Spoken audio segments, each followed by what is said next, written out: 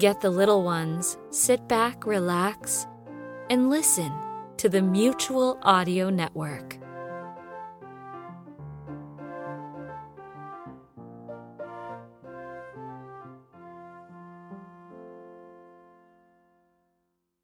The following audio drama is rated G for general audiences. Chapter 20. The air was crisp and cool, and whispered of the false promises of spring. In the streets, men who had dressed with the recent warm nights in mind hurried to their homes, their thin coats huddled around them, their hands thrust deep into their pockets and their eyes on the ground. If any of them had thought to look up, it is unlikely they would have seen the man on the roof of the 6-story office building. He clung to the shadows and stood stock still, watching the street below, and waiting like a statue.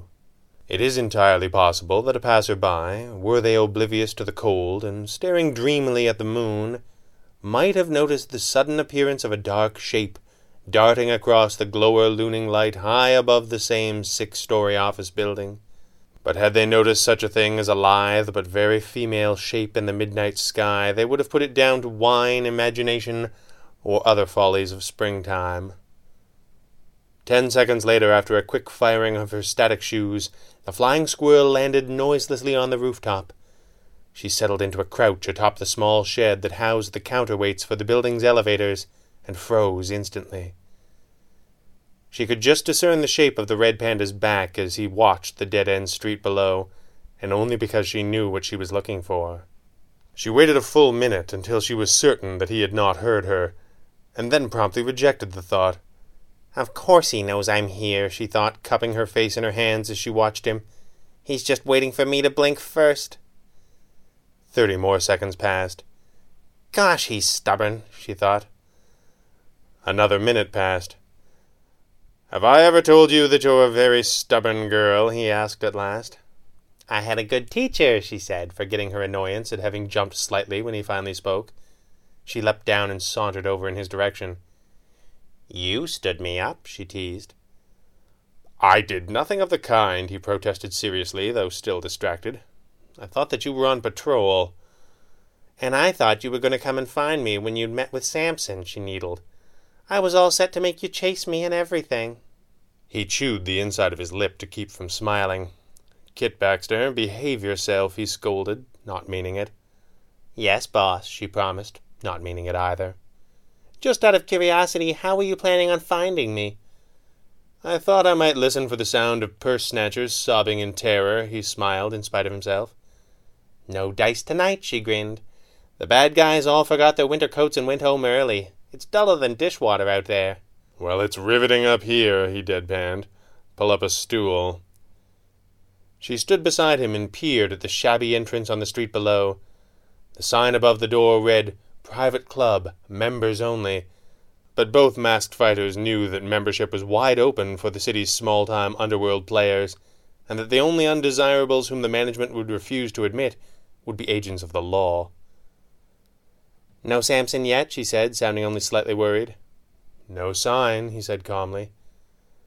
Gregor Samson was known within their network as Agent 33, a deep-cover agent who had assumed the identity of a deceased con man named Miles Grant in order to provide them with information within the city's rackets and gangs. He was brave, fiercely loyal, and generally as punctual as a man living a carefully staged lie could possibly be. "Think something's up?" she said, noticing that she could now see wisps of vapor when she breathed. "Possibly. Mother Hen's message said that Samson was to meet an informant who promised a lead on who was fencing several rather unique items from the Empire Bank job. He wanted to meet us right after."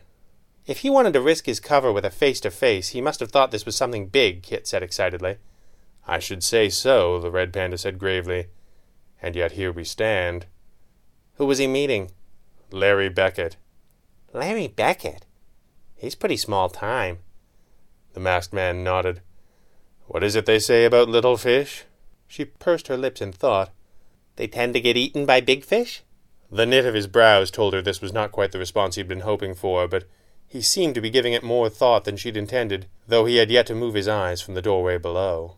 She sighed. "For this you leave a girl alone in the cold." At last he turned his head towards her and touched the side of his face, activating the special lenses in his mask. Looking at his partner in the infrared spectrum, he could clearly see by her thermal signature that she had worn her winter weave suit, which was temperature regulated up to 30 degrees below freezing. He was just about to mention this when she cut in. "Are you undressing me with them fancy eyes of yours again?" she said, without looking back or cracking a smile. He made several sounds of flustered outrage, and turned back to the street, his face turning the color of his mask as he did so. Kit grinned. She didn't get the better of him often, and had no intention of letting up. "I didn't say you had to stop," she said quietly.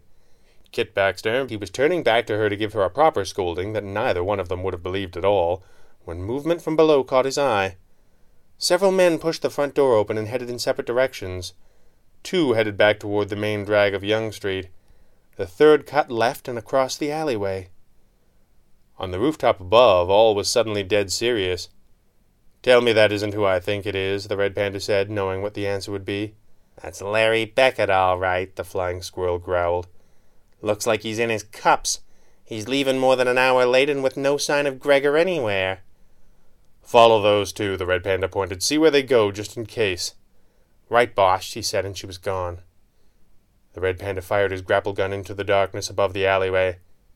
Larry Beckett's evening was about to become much less festive.